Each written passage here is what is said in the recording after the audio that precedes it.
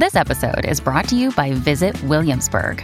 In Williamsburg, Virginia, there's never too much of a good thing. Whether you're a foodie, a golfer, a history buff, a shopaholic, an outdoor enthusiast, or a thrill seeker, you'll find what you came for here and more. So ask yourself, what is it you want? Discover Williamsburg and plan your trip at visitwilliamsburg.com. This episode is brought to you by Shopify. Forget the frustration of picking commerce platforms when you switch your business to Shopify, the global commerce platform that supercharges your selling wherever you sell. With Shopify, you'll harness the same intuitive features, trusted apps, and powerful analytics used by the world's leading brands. Sign up today for your $1 per month trial period at shopify.com/tech, all lowercase. That's shopify.com/tech. Timothy Armoo started his company at the age of 14. Then, in 2012, at just 17 years old, Timo decided to start a business newsletter. 11 months afterwards, sold it for 110 grand, right? And I was like, oh my God, this is insane. Which ended up with him meeting people like Richard Branson. Gave me several of those moments in such a short space of time in that I was like, oh my God, now my life has changed. Imagine what comes next. Business success is a good game that I want to play. At just 21 years old, Timo launched Fanbytes with clients like Nike, Samsung. And then the government actually came to us and said, right, we want you to help promote something around the minimum wage. Over the next 5 years, it grew from an idea in his bedroom to employing over 75 people. Then last year, it was acquired for an 8-figure sum, somewhere in the region between 20 and 50 million pounds. I was just like, oh my God, this is more money than I'll ever need in my entire life. Now, Timo speaks around the world, in New York, Dubai and Beijing, sharing some of his best entrepreneurial tips. Someone makes a bunch of money then says money doesn't make you happy. It's like, all right, mate. He is still only 28 and is becoming a flag bearer for Generation Z. My mum was just on benefits. This is Timo's story from top to bottom. And as you'll hear, he truly started from the bottom. Like, grew up on like the Oak Kent Road, 4th floor council estate. I was like, yo, I need to get out of this. Timo, welcome to Jimmy's Jobs of the Future. What's up? It's so good to have you here. And we were talking just beforehand. It's been a year since you kind of made the big exit from Fanbytes. What have you learned in that year about life? Wow. Okay. Just going straight into it. About life. That's the big questions. Not even about business, just life. Yeah. So, we got acquired last year, 3rd of May. I was 27 then. And I think I didn't have a long-term perspective on life. I was just like, oh my God, this is more money than I'll ever need in my entire life. I cannot believe this is my life. And that was kind of like where it ended for me. I was like, okay. And then afterwards, I started thinking, right, and now what? So there's this very weird thing that happens after you get some kind of liquidity. It's like shortly afterwards, you're kind of like, wow, this is incredible. And then maybe 3 months afterwards, you go, oh, wait, the world hasn't changed. Yeah. You're like, well, people are just going along with life. I remember actually talking to my friend who said he also, sold his company for like hundreds of millions. And the next day he went to Tesco and he was just like, why hasn't the world, like, why is there not a choir out here saying like, oh my God, you're so amazing? So there was that kind of cognitive dissonance there, and then probably the second thing was like I realized the conditions that brought me fulfillment were actually working with really smart people. So it wasn't actually the thing I was doing; it was like the people that I was doing it with, which was quite different to when I started Fanbytes, at 21, I was like, oh, actually, I enjoy this particular idea. I enjoy this particular thing. And I didn't understand that actually the people were quite a big factor of that. So I think like those two big revelations of like,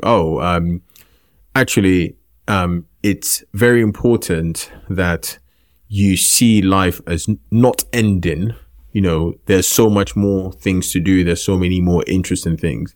And actually the choice of the people that you choose to do things with rather than what you choose to do is a lot more important. So is the next requirement for what you do to work with interesting people more than anything else? Yeah. So I think the people is the biggest thing. What Fanbytes was, like social media, influencer business, we kind of like stumbled into it because it was the world that we grew up in, right? So, I started it in my second year of university because I was like, oh, well, I get this YouTube thing and I get this influencer thing. Other people don't get it. Therefore, let me just kind of explore the general idea. I didn't really consider, the team of people I would choose to do it with. And now I think for any, subsequent thing, I'm like, oh, actually, thinking about who to do it with and the type of team is a lot more important than what the product is, because a good group of smart people can figure out whether a bad idea is bad. Yep. And then they can figure out where the good idea is, And talk us through what Fanbytes was, because you've got this great Twitter thread that kind of at the top of your page at the moment, which is pinned on kind of like the 8 things you learned. Yeah. And like one of them is where you talk about the evolution of Fanbytes going from 4 figures to 5 figures to 6 figures. And, you started out at those kind of like, small, just connecting the influencers and the brands. But talk us through how it evolved. Yeah. So we started off and like, I founded it because I thought, well, people don't understand this whole influencer world. And I, as someone who was part of that audience, I had seen the evolution of the Zoellas of the world, the KSIs of the world. I saw that they were like driving the purchasing decisions of young people.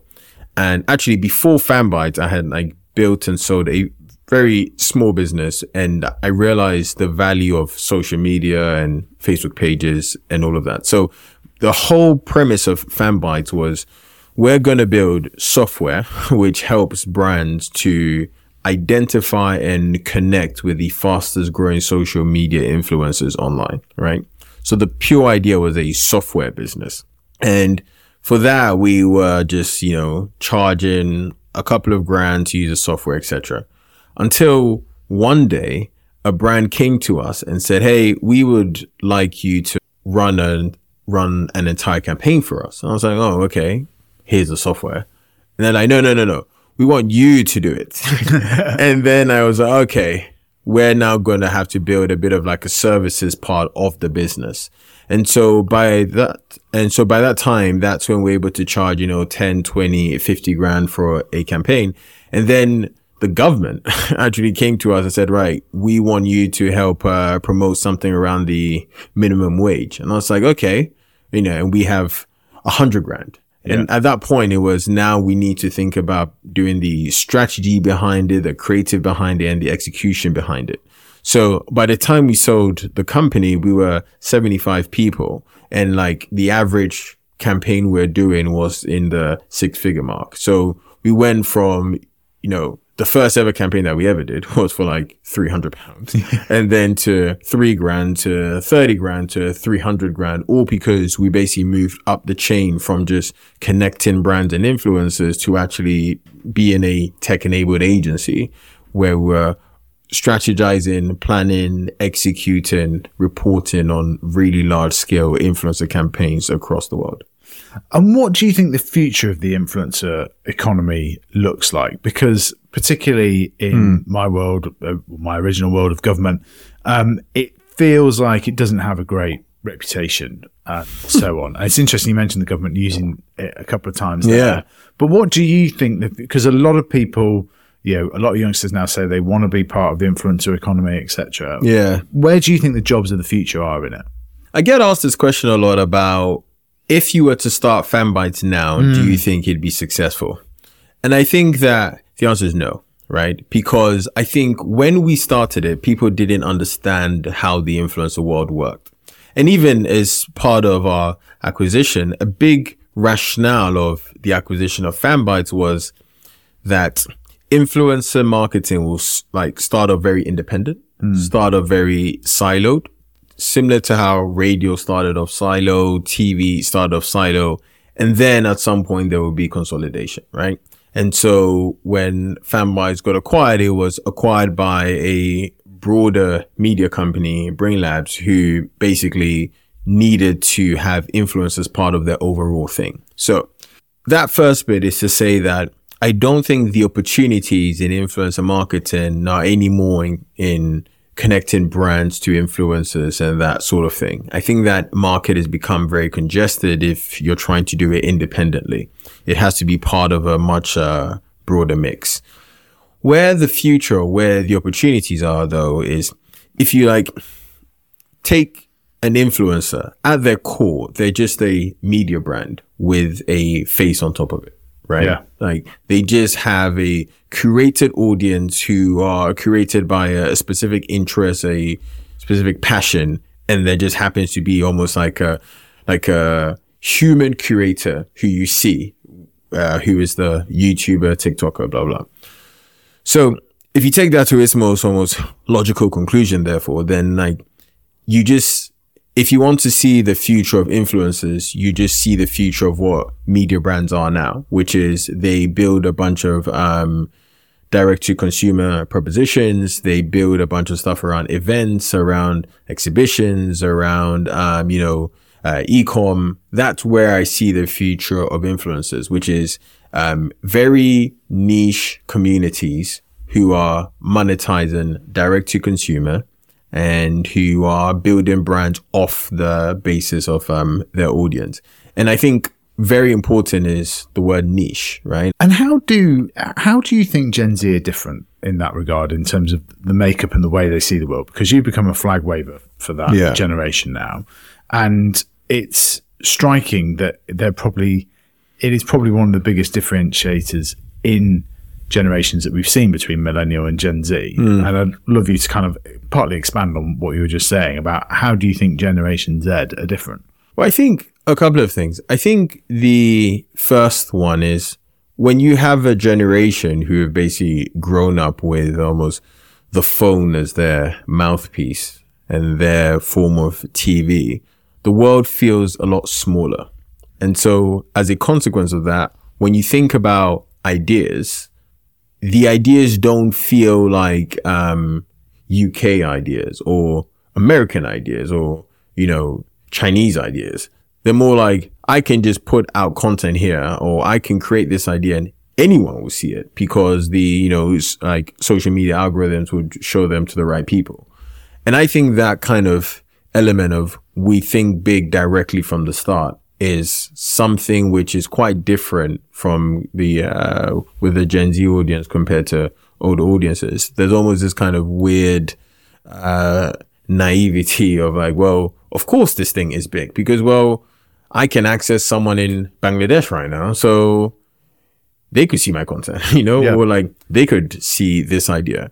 The other thing that I'd also say is, there's this misnomer where people say Gen Z care a lot about social issues and all of that. And I kind of think that's crap. By the way, can I swear on this? Yeah, totally. So I think that's bullshit, right? Because I think prior generations have always cared about the same things. It just so happens that it's far easier through the phone and through social media to amplify the things that Gen Z care about. So it's not they care more about the earth. Not really. Older generations also cared more about the earth. It's just when they cared, they had rallies, which could be seen by maybe max 1,000 people. And now I put out a tweet or a TikTok and it's seen by 10 million people about what's going on in the world. And so people kind of see that and then go, well, they care more. And it's not that they care more. You're just able to see it more. Right. And so I think that's also quite a big distinction, and that can be used for good or bad. Right. Or that can be seen favorably or negatively. Favorably because you're wow, there's so much power and influence. Negatively because there is so much power and influence. And so, you have people people like Tate's just going crazy on social media. And some people are well, maybe it's a good thing because he is instilling, a sense of manliness and all that stuff. And then some other people are like, yes, but he's also a misogynistic prick, right? Yeah. So you end up basically having both sides of the same coin, and it's neither good or bad. It's just that the things that we cared about have a perspective on are just more amplified. Isn't there also a danger with social media? And I'd be interested more broadly in your thoughts on social media, having built an empire in your 20s, about how it does lead to that sort of Tate shock element, because that's the quickest way to sort of build followings, is to be shocking on it. And it's not just Gen Z on this, right? Politicians are equally guilty. Oh, yeah. But I also don't think that's a social media thing. I think that's a people thing, right? Like, if you look at newspapers, they have the big board headline, like, shock, this person has been caught doing this, right? Mm-hmm. Or, like, do you want to quadruple your income in 4 days? And like, that's the headline in the newspaper, right? Yep. And so social media is just a medium. TV is just a medium. Radio is just a medium.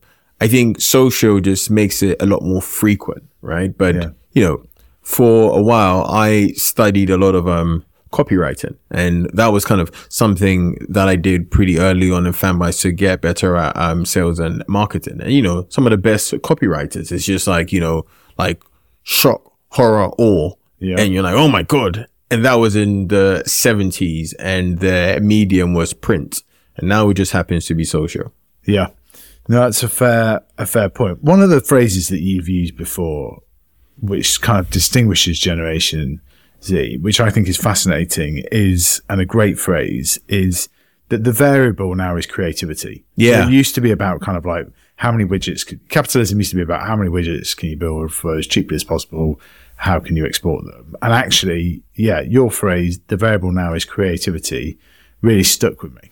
Oh, there you go.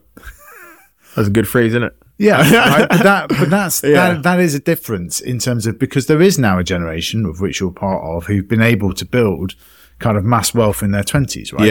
And that wasn't the case, like, even at the turn of the century, right? Yeah, that is a big change, and that's going to have quite a big impact on the economy as well, right? Because you've got another 50 years in the working world or whatever, right? You're not going to go sit on a beach, or not all the time anyway. And that's going to lead to sort of, you having impact in lots of different areas over that time. I mean, what you want to work with smart people, but what do you want your impact to be? So when I first got into business, I would be, completely candid in saying my sole driver was financial. For those who don't know, I like grew up on like the Oak Kent Road, 4th floor council estate. I was like, I need to get out of this, right? That was my sole function.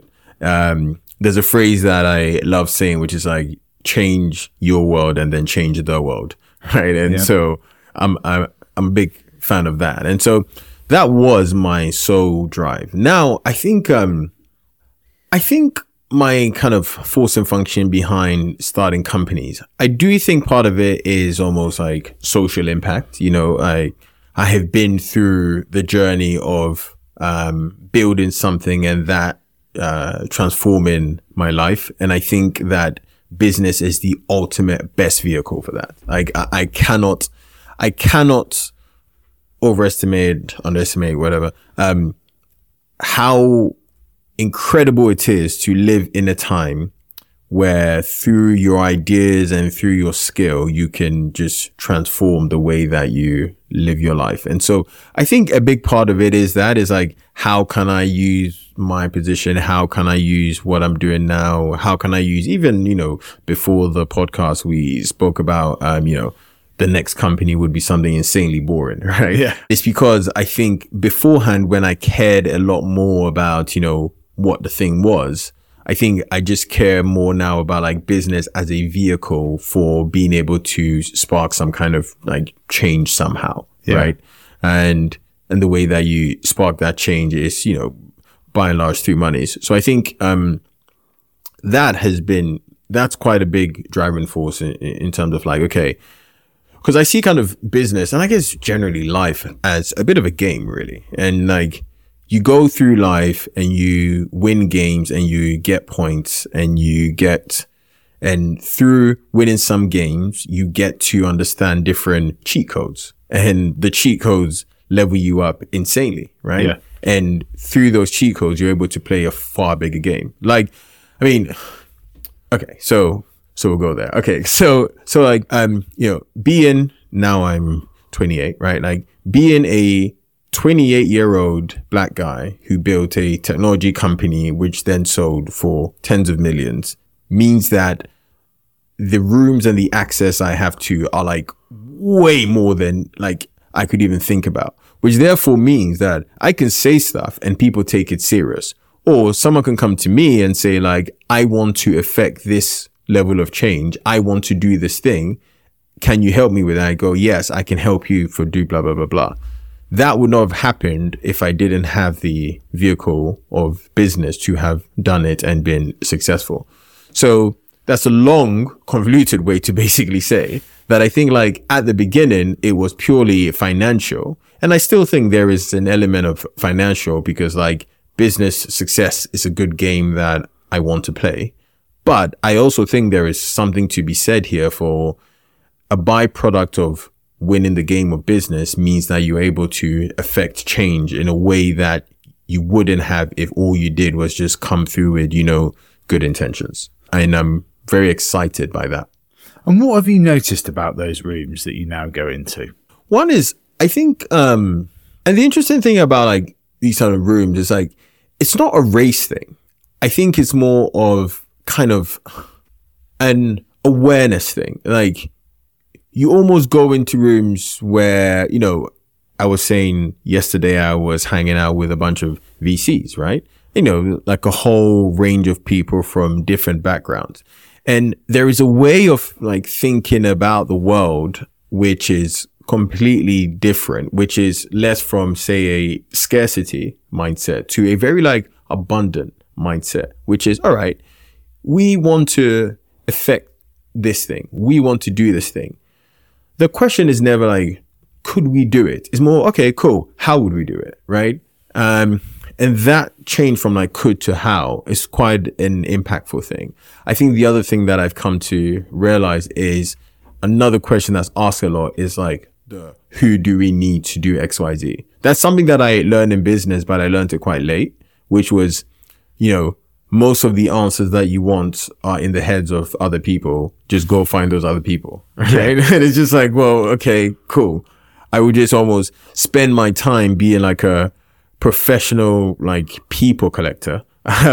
Because I know that rather than trying to find the answers myself, I can then go find the people who have the answers. The other thing actually, which I find, fascinating, I think in business, especially when you're early on, and to be honest, probably in like, anything, right?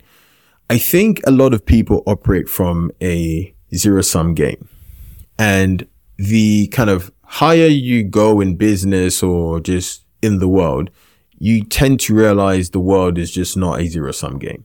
Mm-hmm. So when you are starting off, you go, well, for me to win, he has to lose, right? So you're very protective of the things that you have, or the things that you've acquired, etc. One of the things I came to realize as I got, quote unquote, more successful, it's just this very kind of like openness to share because the mentality is like, if I win, we all win, or by me helping you, the pie gets bigger. That was a big perspective shift for me. I would say like, that's a huge perspective shift because now, I'm very open around like my network or introductions or, hey, here's this thing that I'm doing with my money, which helps me this way. And then someone else would tell me like, oh my God, yeah, that's pretty impressive. Those three things have been things that I've learned recently, which I go, wow, that's insane. Do you feel a responsibility to young people, but also young black men? Do you now feel a responsibility, a weight of that on your shoulders to help and to do so at scale, right? So I thought this after I saw the company. I was like, oh, okay, cool. There's not many people who have been through this. How can I impact them? I don't see it as a responsibility. What I do see though is because, often some people would go through this thing and then they'll set up like a charity or like they do this and do that. I don't feel compelled to do that because I think like the greatest game of giving is actually being quite a capitalist. It's like making money and then supporting people with that money. So like I've funded a bunch of companies, and yes, I do have a general, I will lean towards, this is a founder who I can empathize with. But I wouldn't say it's a responsibility. Like, I don't kind of see it as raison d'etre to be like, okay, yeah, cool. This is it. This is what I'm dedicating it to. I rather see it as I should continuously, especially, for the next company or anything that I do, I should continuously aim to be as successful as I possibly can, because that makes the byproduct in terms of people who see the journey, people who are inspired by it, people who can then come to me for money, people who can do all these things. It just makes it a lot bigger than not being successful. No, I can see that. But you've been generous. You've done lots of podcasts and so on. Like, you're clearly quite keen to kind of put your sort of message out there and how you did it, right? Yeah, I think most of it is because, I started Fanbytes at 21. I really wish I basically had me when I was 21, And like, if you look at my podcast or just the way that I talk on podcasts, it's very frank and open. It's not PC. It's not like, hey, things were really great, etc. I'm like, well, no, this was shit. Don't do this. Do this. This works. Don't do this. Don't do this. Because, I think the 21-year-old me would absolutely have loved to be like, oh, well, this is how we overcame things and got our first customer. This is how we lost customers. This is why we lost customers. This is how we raise funding. This is how we approach funding. I'd love for that to have happened. It is something that I'm struck by, the sort of slightly younger generation than me of business owners that are, because they've lived in a world where it's been online and they've had an online persona as well. I'm always struck with actually how honest people are. Well, I remember when Ben Francis was on the Today program the other day, and he was asked about whether they were going to float Gymshark and etc. And he just answered it like straightforwardly. And I just thought, that is not how media training would have been taught 10 years ago, right? And it was just like, yeah, well, we might do. It's something that's obviously tempting, but we're just kind of assessing our options. And I just thought like, there is something that has changed with this generation because they've had to live life so much in the public eye almost, that has made them a lot more honest with the way, because they've just had to have been. Yeah. I mean, and also no one was really media trained, right? Yeah. So we started off just... You're Insta trained, right? Yeah. Like you're Insta trained. There you go, right? Like that's a good one. Insta trained and not media trained. That's good. And so for us, it's like, well, I'm just going to say stuff because I just talk on social like this with my friends. And then, it doesn't really matter the platform. Because actually the biggest danger is talking a certain way on social with your friends and then going on like traditional TV and then changing it and people going, you're a sellout. Yeah. That's actually a far bigger danger than being media trained. Yeah. Because then it's like, you sold out. Whereas if you just, whether it's radio, wherever, and you're like, no, I'm just going to, I did an event. I got this award probably like 2-3 years ago at the House of Lords. House of Lords, House of Commons, I don't know the difference. And one's green, one's red. Well, there you go. I don't know which one it is. And I came in like a black t-shirt and everyone was like wearing suits and stuff. And, we took photos and videos, etc. And I think I posted it on LinkedIn or something like that. Hey, this was great, blah, blah. And like 90% of the comments were like, I love that you rocked up in a black t-shirt. Cause every photo I've seen you of is just chilling in a t-shirt. So actually it would have been a bit weird if you just went to this place and was like, well, now I'm playing their game, Yeah. And so, I think that runs true with most entrepreneurs. But I just on the dress code thing, like it's interesting because I care a lot about kind of people being successful from working class backgrounds. And there was something that I read once, which was like, in a way, when everyone had to wear a suit in the corporate world, that made life a lot easier because it was effectively like a uniform. Did you have a dress code at Fanbytes? I'm trying to think. The last time I rocked a uniform was, for my sixth form. But I went to like a boarding school thing, and we wore these. I went to a school called Christ Hospital, and we had these like 16th century gowns and whatever. And I do remember thinking like, what the heck is going on here? But, because you got on a scholarship to sixth form, right? Because that was a big moment as well. Yeah. Going to CH was quite crazy. CH, Christ Hospital, right? Because I wanted to go there. I mean, sometimes I think about whether my life would have been different if I had not gone to CH. Because I also got scholarships to like Dulwich College, City of London, and Elaine's. And then I chose to go to Christ Hospital. And I think the sole reason why was because it was outside of London. It was in West Sussex. And it was a boarding school. And I felt like I almost needed to transport myself out of living in Southwark, Oaken Road to like experience a completely different world. And I don't know, would my life have been different? Maybe. But I think, and this is something I'm sure you've heard me say before, was like the single biggest thing that Christ Hospital helped me do was to understand that there was a world of wealth in between being poor and being Richard Branson. Like before I went there, I basically like didn't have a good sense of like what money was, because I just was like, well, you're either kind of like working class chilling or you are Richard Branson. Like there is no gap in between. Yeah. And then, I said, one day I was going home and there was like a helicopter came to pick up a kid from school. And I was just like, what the flip? Like, who is this person's dad? Right. And then I was like, oh, actually, there's a whole world of people who like, they're not known. They're not like incredibly famous. They're not billionaires or whatever, but by building businesses, by doing great jobs. And like, that was when then I started the prior company to Fanbytes, Entrepreneur Express, etc. So like, that was definitely a pivotal moment for me. And I think, look, like that story in some different form, everyone's kind of had that kind of, if you were watching a film and then the film said, and at this point it all changed, like everyone has had that, whether it's in money or fitness or relationships or, blah, blah, blah. Like everyone's had that. And I think what Christ Hospital did was like gave me several of those moments in such a short space of time in 2 years that I was like, oh my God, now my life has changed, Yeah. Which is an interesting way to think about like how do you get more young people or more people to strive for more? Well, just expose them to more of those sort of moments. Yeah.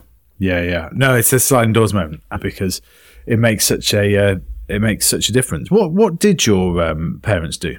My dad just worked for the council, and my mum was just on benefits. Like she just,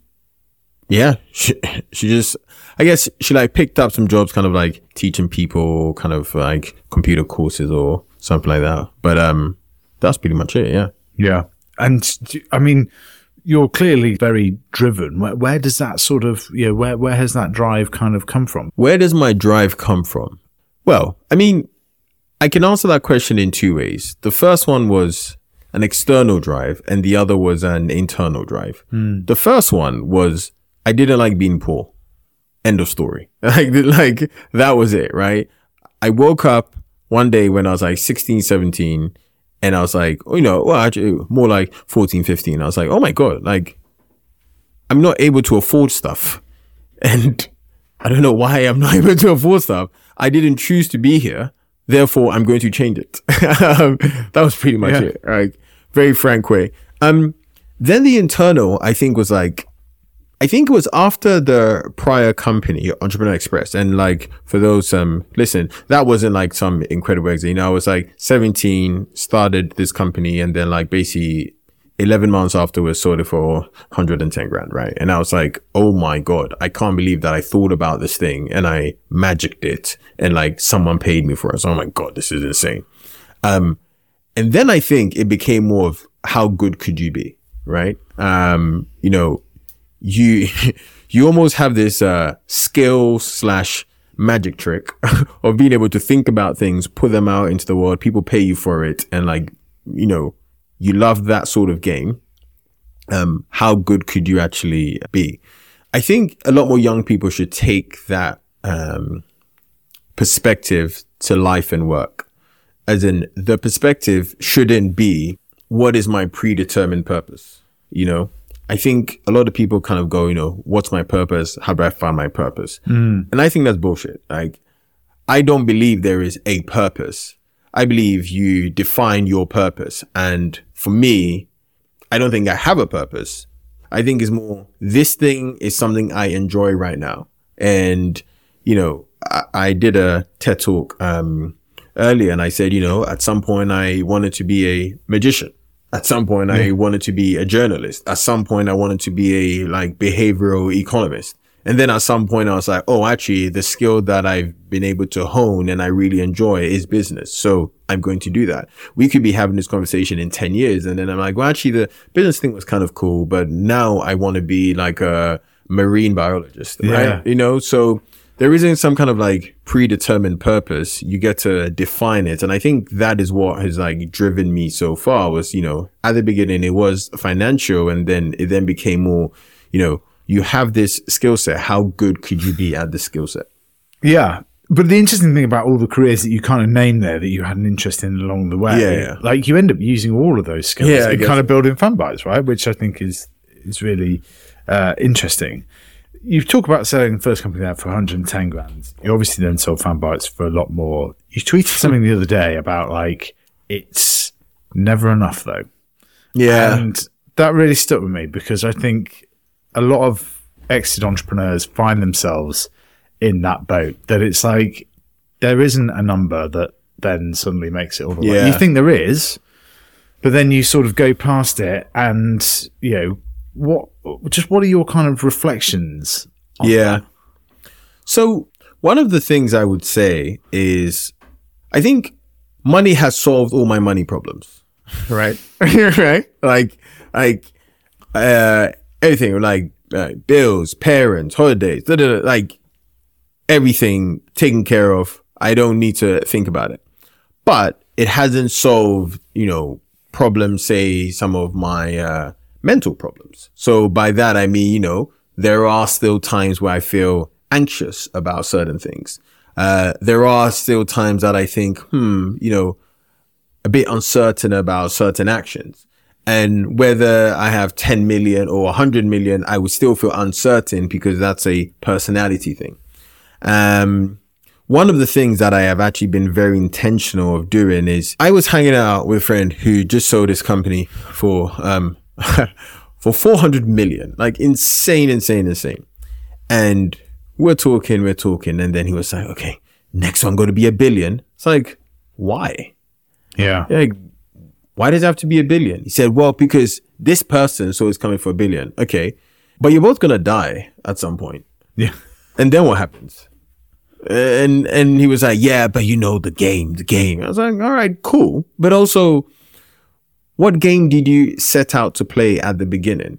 And I see the world in basically two ways. You're either playing the money game or the status game. And the problem is, often exited entrepreneurs, they kind of finish the money game, then they go and play the status game. But the status game is just like a never-ending hamster wheel, because there's always going to be someone richer than you. There's always going to be someone better looking than you. There's always going to be someone like taller than you. So you have to like set the bar and then say, I've passed this bar. And then every game I'm then playing is a game that I'm choosing to play, which is why even when I say it's like never enough, I don't mean it out of a position of like, woe is me is never enough. I am choosing now to play a bigger game. And I know that it is not because I want to, you know, keep up with the Joneses and stuff. It's like, well, I haven't maxed out my full potential yet, you know, and like, that is why it's never enough, because, you know, you sell a company for tens of millions and you go like, I wonder if I could, you know, like, do it again, right? Yeah. And it's not to compare to some other person. It's like, I wonder if like me as an individual can fulfill the potential of being another person who can do it again. And I'm sure when I do that, he'd be like, no, I wonder if I could, like, just to fulfill my own potential, then could I do like 100 million? But yeah, it's like different syndromes on the way. Because I've always been interested by the imposter syndrome, but then also the one you allude to there, like the lucky syndrome. Like, was I just like, was I just lucky at it? Do you think success, status is different in the 21st century? It used to be about the house, the car, the watch. Now it's... That's about your followers, isn't it? Yeah. Now it's about your followers and your likes. Well, it is a bit, right? It is. I mean, are you listened to? Do people listen to you? Yeah, exactly. Categorically, I mean, there's a whole world of where you can just buy fake followers for a reason, right? Yeah. Because people know like followers equals status, and status apparently equals happiness. So that definitely has changed, because now is less of a what makes me feel successful, and now is like what makes other people think I'm successful. Yeah. And that's all due to social media, to be honest. Like, social media has amplified this so much. I've been in conversations with people, and it's like, they on Instagram, they have, 4 million followers. I mean, half of them are fake. They have like rented this, rented that. And like, they've asked me for money. I'd be like, dude, but I thought you had the Lambo, bro. Yeah, I thought you had a big house and all of these things. But it's because the kind of currency now is followers, likes, and all of that. One of the things that you've talked about is, if you could go back and give yourself some advice, it would be to have like a lower intensity. Yeah. I was just so struck by that, because but it goes back to that, when you're in your 20s, you're in a hurry, like you're trying to build wealth, trying to build state, and I just thought I was just interested to kind of like unpack that more, because I think that's a very, it's easier to say once you've kind of built wealth and so on, but I was just struck by it. Yeah, I know, it's one of those things, right? Like, someone makes a bunch of money, then says money doesn't make you happy. It's like, all right, mate, you know? Yeah, I mean, I was a very intense person. I still think that I am intense, not as intense as running families. I was like super intense because I was like perpetually in a hurry. And I think that I had to almost, after a while, I was like, dude, like, this doesn't matter. This decision, which this week you think is so crucial, if you project out 3 months, you're just going to be like, oh, well, okay, that perspective is something I do wish a lot more young people would have this, because I think that is a big determinant of why there is such, a mental health crisis right now, is because like people are perpetually in a hurry, and when they feel like they haven't done X by this time, they go, oh man, I flopped. But the not achieving thing though, do you think, because part of my worry with social media and so on is actually people like you, is but like you have people like you, it's people like you piss me off. but they see that 20-year-old in their 20s, they see how successful you've been and think, shit, like I'm not getting anywhere, and I'm 26 and I'm 27 and I'm behind, and he's had a multi-million exit, and like I just don't know where I'm going in life. And that's a lot why we create this, because it's hard to work this shit out, right? But the crazy thing is, like, everybody feels like that. Yeah. Like, everybody feels like that. The person that you see as the successful entrepreneur is also like, oh man, the other person's more successful. That other person's got... I was with someone recently who said, oh yeah, I am more successful than that person, but they've got a hotter girlfriend. And I was like, wow, this is what we're doing now. Like, we've gone from it's about me to now how good looking is my partner. Yeah. And I was just like, okay, at some point is it, oh man, they've got better looking kids now. It's like, what, like, at what point is this going to end, right? So, I mean, it is a perpetual game. And I don't know, man. You just have to like set your bar and then see how it goes and understand that it's a game. Totally. I want to just get into one of the things about, because a lot of people listen to this about hiring podcasts. Yeah. One of those tweets, it was really interesting that I didn't really understand enough, right? So this is me picking your brain live on the podcast. But the tweet said, hire people to own functions, not get tasks done. Yes. In the early days, we hired salespeople. Over time, we hired people to run the sales team. In hindsight, we should have done it the other way around. Yeah. What do you sort of mean by that? So it's like basically getting heads of teams in rather than junior people? When I started Fanbyte, I was very much, so two things. First of all, I had a very short-term attitude to things. So it was very much like, okay, who can we hire to do sales now? Who can we hire to do things now? And it was because I was thinking too much about like the tasks themselves rather than the organization, like how we building a company. I was just thinking, right, how do we do this now? How do we do this now? And when I talk about hiring people to run divisions and not functions, it is primarily because I realized that the single biggest thing as a founder, as a CEO, as anything, is like your mental effort to think through things and to solve problems. And when you hire people, you know, say junior salespeople or salespeople to like do the actual work, you still have to do the cognitive work of like thinking through the problems, and then you just get people to do it. Whereas the best way to approach it is, right, I'm going to find the people who can also both do the cognitive stuff and also then can hire people who can do the tactical stuff, or they can do the cognitive and the tactical stuff. And that's where you get a 10x improvement on your business. For example, I was talking about the next company that I do, and I don't know what the idea is going to be, but I do know that I'm spending a lot more time in terms of like, who am I going to start it with? Because I know that once you figure out the who, the what, you know, first idea will probably not be the best one, etc., but we will stumble across something good. So it's just another example of how you almost, every answer that you want is in the heads of someone else. Go find those people, get them to like be part of the machine, and then the machine grows by 10x. Because hiring someone to do a division is not like a 2x improvement. It's not like a 3x improvement. It's like a 10x improvement. And so if you spend more time doing that rather than like, okay, we need this thing done right now at this very moment, it transforms your business. And what does interest you now? I imagine part of the problem that you have now is that you've got too many options in front of you. Yeah. I'd say I've become a bit of a professional no-sayer. Yeah. And that's been by design. All right. I don't want to be constantly saying yes and yes to everything. I think the overarching thing that interests me. So I like generally have 3 principles. Number 1, is it with good, smart, high agent people? That phrase, like high agency, is something that I've come to realize is really, really valuable to me. Just like people who hold themselves to a high standard. There's actually a tweet I sent, which was, if you're running a business, you tend to over-index on people who are passionate about your business. But you actually need people who would just do a good job regardless of what business you put them in.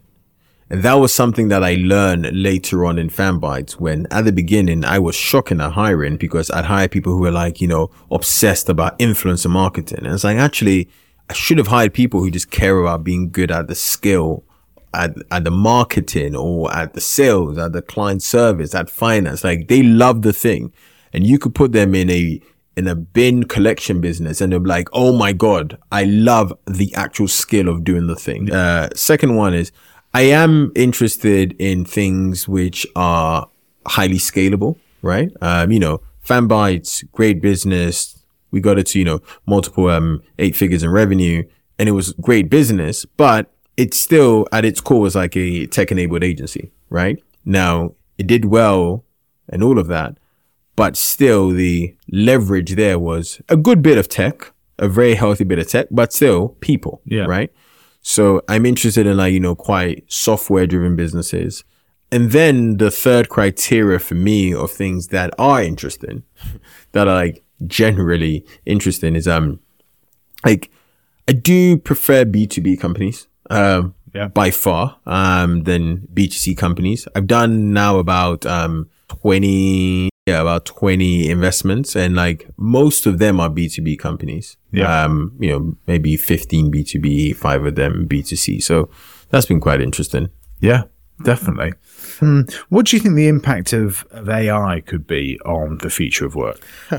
On the future of work. Okay, so On the future of jobs, etc. Yeah. Well, jobs, work. So before I go into that, here's a very interesting thing. I actually posted it on LinkedIn today.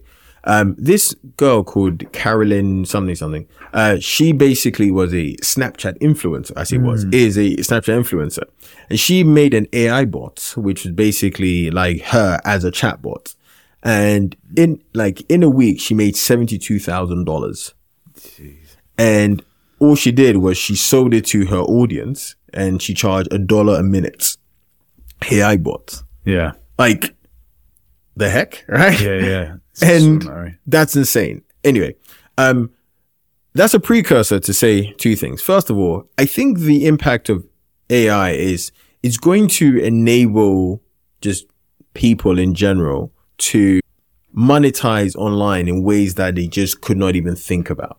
Because suddenly you can train a data set so you can train a data set, feed it into something like ChatGPT and just like tap into really passionate, deep communities faster than you could ever do. Obviously, as we know, it makes things significantly faster and cheaper. And so I think there's going to be a reskilling of jobs, not like displacing, I think reskilling. But for me, actually, the most exciting thing, and I think it's most relevant to me as well, is like, I actually see AI very much like social media. When social media first started off, I like really kicked off the MySpaces of the world and all of those people. And even, what tends to happen, right, is you have social media as a thing. And then you have the platforms built on top of social media, Facebook, Google, blah, blah, blah. But then you have people building different variations of businesses on top of social media, right? So like Fanbytes was an agency. A good friend of mine ran Lad Bible, right? Like he capitalized on social media. Let's look at Ben Francis. He capitalized on social media, right? So like you have three people. One did it an agency route. One did it a media brand route. One did an e-commerce route. And the reason I say that is because that's actually, to me, the biggest impact that like AI is going to have on jobs. It's like, if you imagine AI as social media, i.e. it's like the infrastructure layer.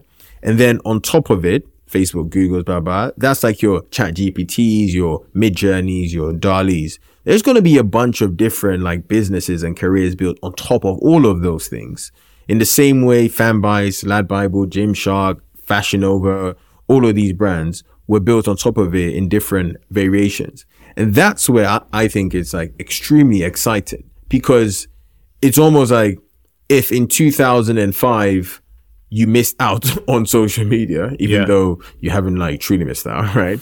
If in 2005 you missed out on when this thing was growing, you now have another opportunity with the benefit of hindsight. And I think that's so exciting, because I'm like, whoa, okay. Like, what is the corollary of what Fanbytes was but for AI? What is the corollary of Lad Bible but for AI? Like, there are so many different variations of businesses. And that is like so exciting to me that when I see people lament on social, oh my God, it's going to take our jobs. I'm like, what? Yeah. Like, there is a whole new world that's about to be birthed that you just need to like pick some lane. Not like the lane, just pick some lane, right? And as long as you're like playing in the game, you would win. And that's one of the things that you said that was one of the differentiators about Fanbytes starting out, was like you were very specific about it in terms of being Gen Z marketing, which is so often is like the emphasis is like, how big is the market? Let's go after the biggest pie, all that, understandably. But actually, as you have said a number of times in this podcast, going after niche is a benefit of that. Who are some of the best creators that we might not have come across that are kind of on their way up? I'm a big fan of so I'm a football fan. I'm an Arsenal fan. And I'm a big fan of like Arsenal Fan TV. Don Robbie and those guys. I just feel as if like what they've pioneered is so insane, like fan channels, and they've built a massive media empire off it. I think that's extremely exciting. I'm trying to think of niche ones. I've been consuming a lot of TikTok stuff. And one of the things I've come to realize about creators in general now is that, especially when it's short form video, you don't tend to know the person's name, but you just know their format of content. So on TikTok, there's like this guy who he rips leather bags or like luxury stuff and then tells you like, is this real or not, right? Or like, is this genuine leather or is it not? I don't know his name, but every time I see his content, I just go, oh yeah, this is cool. Let me watch it. I'm a big fan of this podcast called Business Breakdowns. They just, yeah. I love those because I'm like, cool, yo, right? This is insane. I'm a big fan of Founders podcast. Yeah. So like he just kind of reads and studies the biographies of people. So like, those are a few in there. But again, like if you go back to my kind of earlier framework, what's interesting is like all of these people, like the leather guy, I think he has an audience of like 3 million people. And his entire thing is, I'm a rip leather luxury things and tell you whether it's real or not.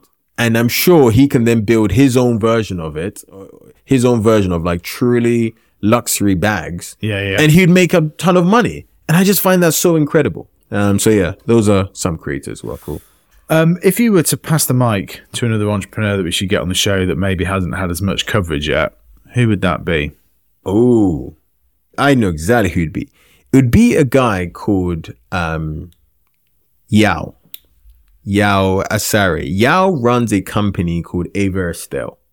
Ava Estelle is a skincare company. Now, full disclosure, I'm an investor, but they've been going for 3 years. So it's a skincare brand which is for people who suffer from pigmentation. And in this third year, they'll do 10 million.